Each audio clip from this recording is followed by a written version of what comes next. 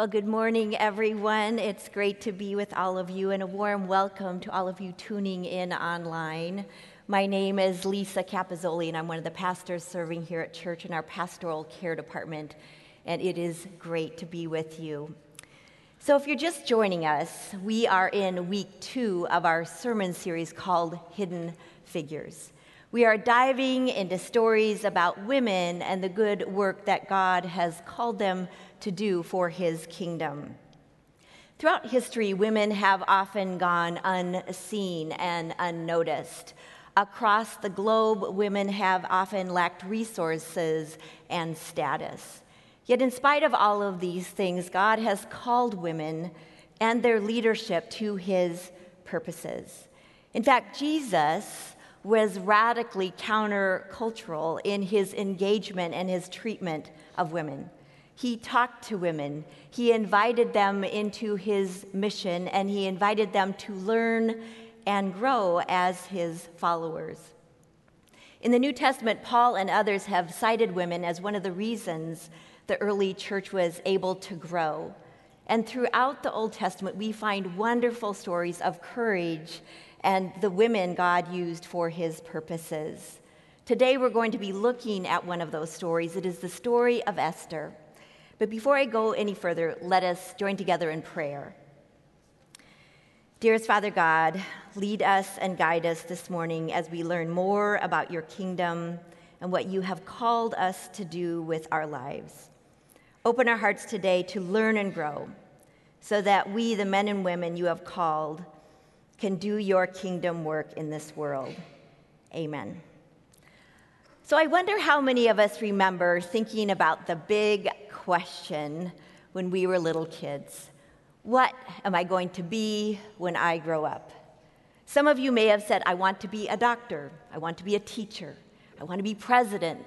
I want to be a movie star. But for some reason or another, that dream faded and the reality of life set in. In the reality of life, we can easily get swept up in the practical, like getting a job just to pay the bills, not really selecting what we really want to do, or making it through college just to get it done, but not selecting a major that we really love. Often we make choices about college and careers based on what is expected of us. We make our choices based on cultural norms for men and women at a certain age and stage, but not necessarily what we are passionate about. Or maybe we find ourselves immersed in success measured by our cultural standards. In fact, cultural success woos us. It draws us in, and it often defines us. And so we may find ourselves climbing the ladder of cultural success, but what does it all mean? Did I lose myself in the process? Am I hiding who I really am? Am I playing a role in culture just to be accepted? So the question I have for all of you today is this: are you living out God's call on your life, or have you settled for what you're supposed to do instead of who God calls you to be? To begin to answer these questions, I invite you into the story of Esther. The story of Esther is one of the most dramatic and poignant stories in all of Scripture. Many of us know this story simply as the girl who became queen, but it is a story that is much more than that. It is a story of a young woman whose courage to save her people helps her to become who God has fully called her to be. The setting for the book of Esther is Susa, the capital of Persia. It takes place during the reign of King Xerxes from 486 to 456 BC.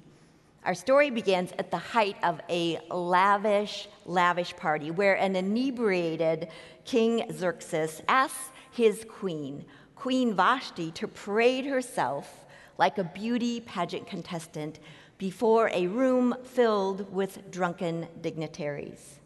As a fitting last course, a feast for male eyes, for she was lovely to look at. As one scholar notes, having shown off his wealth and his power, King Xerxes now seeks to show off his wife, as if she is in the same category. Queen Vashti, however, refuses. She refuses to parade herself in front of the drunken party guests. So the king has her banished, just like that, banished from his presence and the kingdom forever. And then he mandates that every man should be ruler over his own household. The Vashti incident set a serious tone for her predecessor. The next Queen Xerxes will think twice before she has a mind of her own and goes up against the king. So King Xerxes needs to find a new queen. Thus it was proclaimed, "Let a search be made for beautiful young virgins for the king." Many young women were brought to the citadel of Susa. Esther was also taken to the king's palace and entrusted to Haggai, who had charge of the harem. So I want to pause on these words, "was taken," in the passage I just read. The message here is that Esther was taken by force or acquired like property. The edict went out across the land, and the king's guard was dispatched to round up young girls.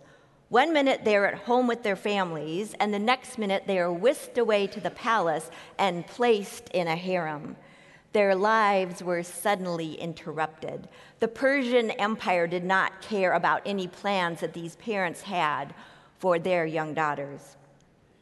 Now, many people have viewed this story as if it was some sort of voluntary competition or beauty pageant, but that is not accurate. The cruel reality is that these women were kidnapped and were now slaves. The king wished to add to his collection of living dolls. Those chosen would live in seclusion for the rest of their lives, only to be taken out and played with by the king on his whim. This is much closer to what we know today as human sex trafficking, as opposed to a beauty pageant that you sign up for.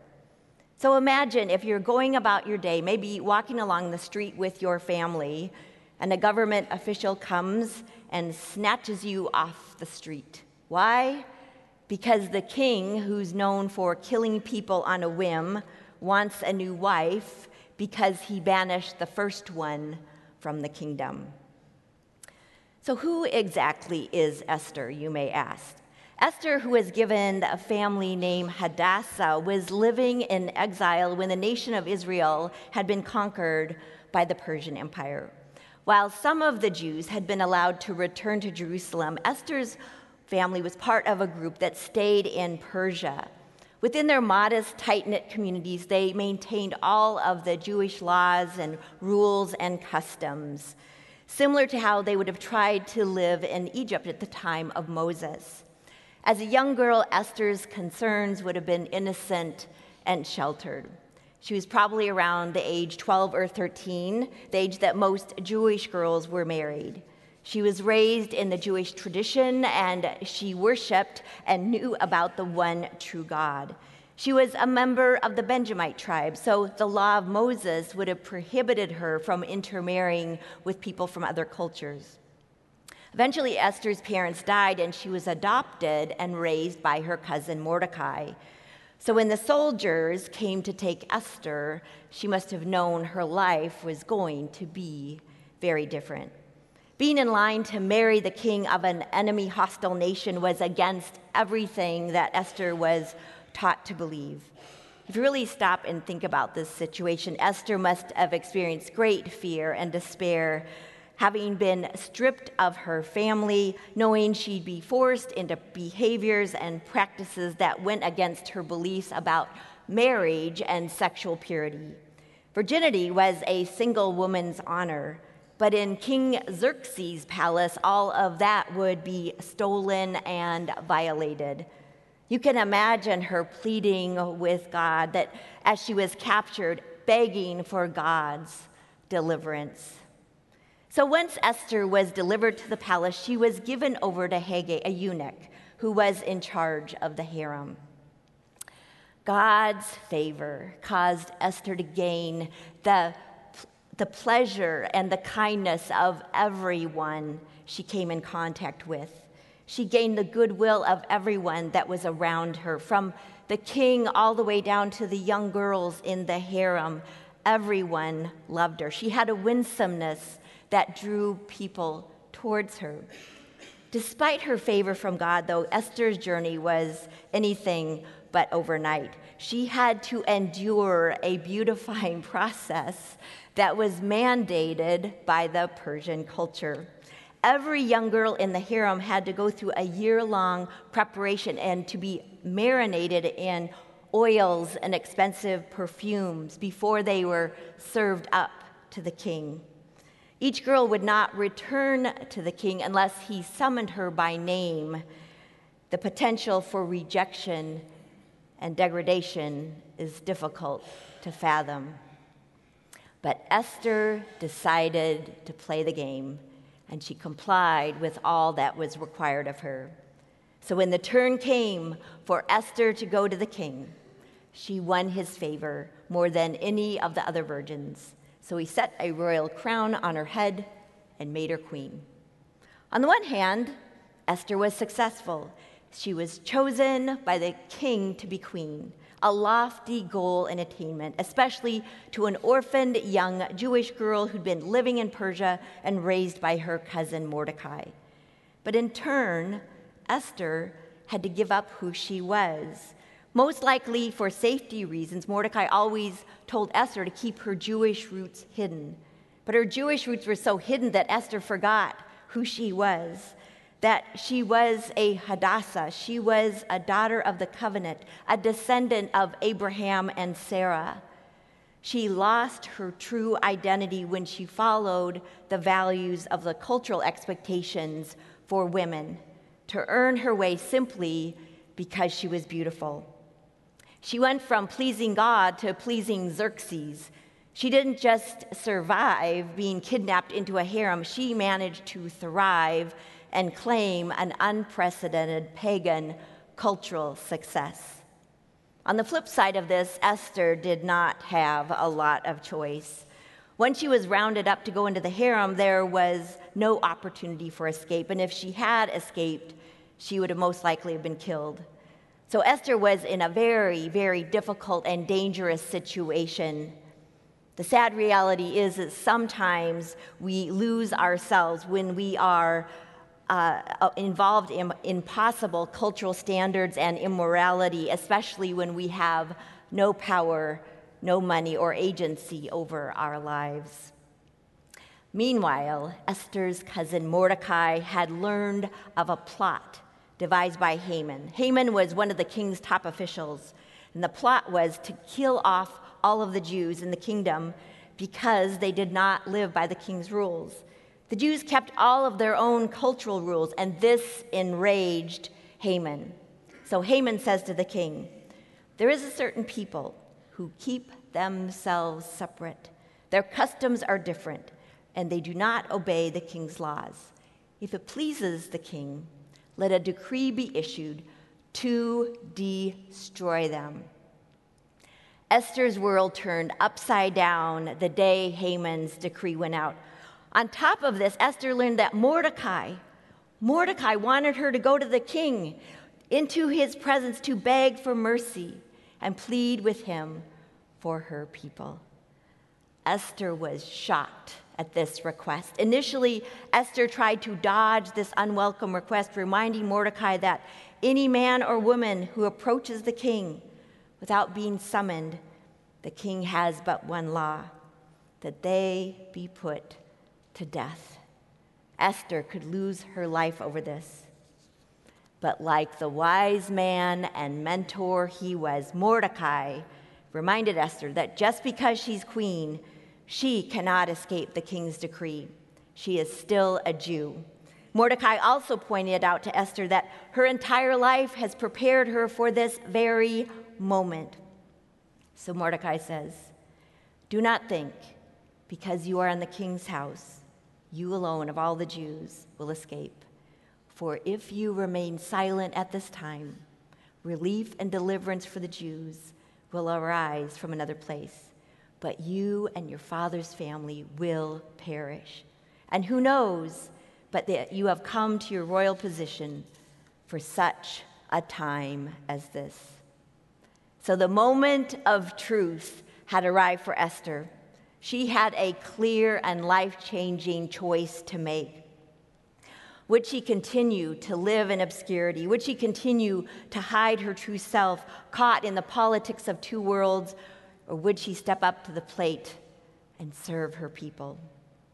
You must understand that this was not easy for Esther. This was not the direction her life was going at this point. She was a rags to riches story, a young girl orphaned, raised by her cousin Mordecai. She manages to win the king's favor, and now she's known as Esther, the queen of Persia. She had completely hidden her Jewish identity to be successful by cultural standards. Her birth name was not even Esther, it was Hadassah. If the secret got out, she would be killed.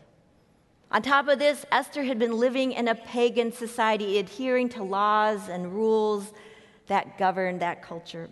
Her life was controlled by outside circumstances. She'd been going with the flow to survive, even thrive, not rocking the boat, not initiating action. Then comes the evil decree by the evil man, Haman. The decree to have all of the Jewish people exterminated was a turning point in Esther's life. Would she cower in fear and continue to be the powerless victim of circumstance, or would she be true to God, true to herself, and true to her people? The choice that Esther made was a crossroads. It is her defining moment. She had to choose between hiding her Jewish identity and stepping out and owning who she truly was. What is even more amazing is that as Esther steps in the courageous position that God called her to be in, she takes time out to be with God in prayer and in fasting. Once Mordecai told Esther that she could not remain silent and that her call was to save her people, she responds with this: "Go gather together all the Jews who are in Susa and fast for me. Do not eat or drink for 3 days, night or day. I and my attendants will fast as you do. When this is done, I will go to the king, even though it is against the law." Esther demonstrates maturity and wisdom in declaring a fast. She did not operate on her own power and assumption. She knew this was a situation beyond her control, and she needed to be listening for God's words and directions. For 3 days, Esther waits in the presence of God, waiting for his revelation, for the best course of action.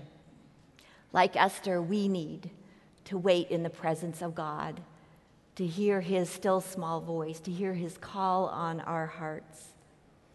So Esther invites King Xerxes and Haman to a banquet where she eventually reveals who she was, her Jewish identity to the king, as well as Haman's evil plot to kill her and her people. In a rage, the king orders Haman hung at the gallows, and Mordecai is promoted to Haman's top position, and the Jews were saved and granted protection throughout the entire kingdom. By Esther stepping into God's call in her life, she helped save her people, and Esther became who God called her to be. Author Carolyn Custis James puts it this way: Esther's story awakens us to the bold biblical message that God values and counts on his daughters as kingdom builders. So what does all this mean for us today? What does this mean for you and I?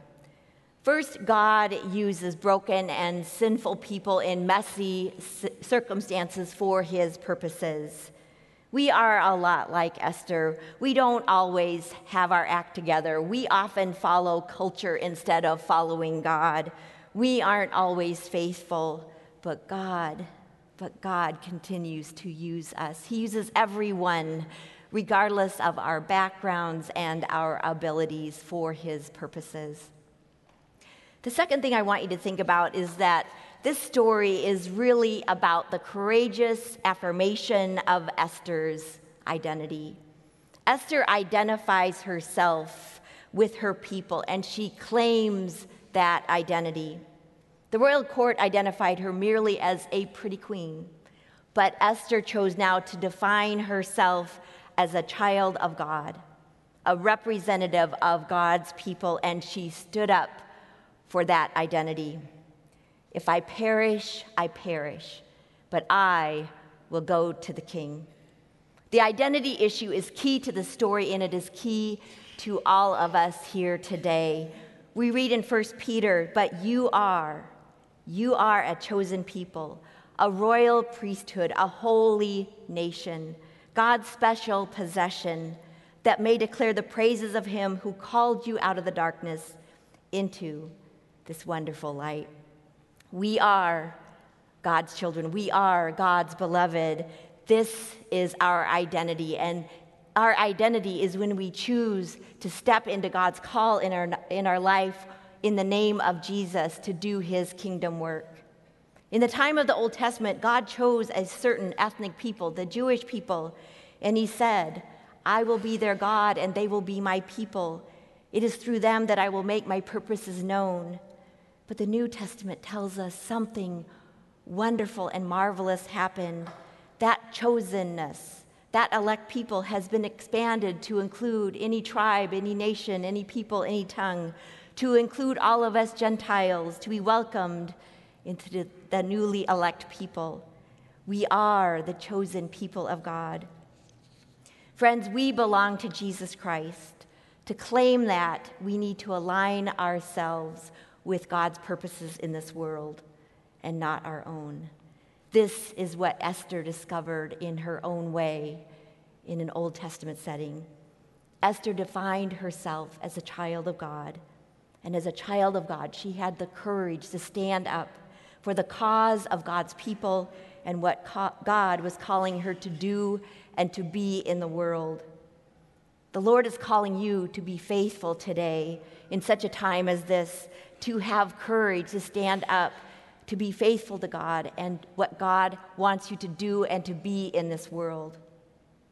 God may never call us to do such daring things as save our people from annihilation like Esther, or having to reveal our hidden selves will never be met with our death. But God still calls us, and our call is still important. Whether you're called by God to stay home and raise your children for the season of your life, or you're called to make that career change to be a kingdom builder, you are still called by God as his daughter and his son of the king. In addition to the wisdom of Esther, we have the encouragement of Mordecai. What Mordecai saw in Esther, she did not see in herself. The power to step in God's call on her life as a leader, and a woman who is a Jewish leader of her people, a woman who is in a place of power to save her people. Sometimes we need the Mordecais of the world, the men and women to encourage us to step into what God wants us to do. Before I accepted God's call in my life to go into full-time ministry, I was a college professor at DePaul University full-time and then at the College of DuPage. I did this because I love to teach and I love education, but most importantly, God called me to be that encourager of young people going to college for the first time, and also those returning adults making those career changes later on in life. I found that most students, young and old, just need that person to sit down and believe in them, to encourage them, mentor them, and tell them, yes, you can do it. Yes, this course is difficult, but this is what you do to complete it and get that A. Yes, this degree seems impossible, but it'll help you transfer to that four-year school. It will change the trajectory of your entire life. We need the Mordecais of this world, the men and women, to call us. And when we mentor and encourage each other, we are partnering with God to do his kingdom work. We become the Mordecais of the world. Do you want to be part of God's kingdom work? Take time out to be with God, pray with God, see what he has for you. And the good part is we have the best encourager and mentor we could ever have, our Lord and Savior, Jesus Christ. And when we sit down and are quiet with Jesus, he will tell us what our call is. This week also, look at the folks around you. Look at people in your families, in your friends, people here you serve with at church. See the gifts in them. Encourage them. Be that mentor. Encourage them so we all can be ready, just as Esther was, for such a time as this. Let us pray. Dearest Father God, we ask for your guidance and wisdom on your call on our lives. Give us the courage to follow your will, to be part of your kingdom work in this world. Give us the courage to be like Esther, to stand up for what you have called us to do and to be. Give us the strength and foresight to also see the gifts in others and to champion others. Help us to be like Mordecai and encourage others to step forward in the sweet name of Jesus. And all God's children said, Amen.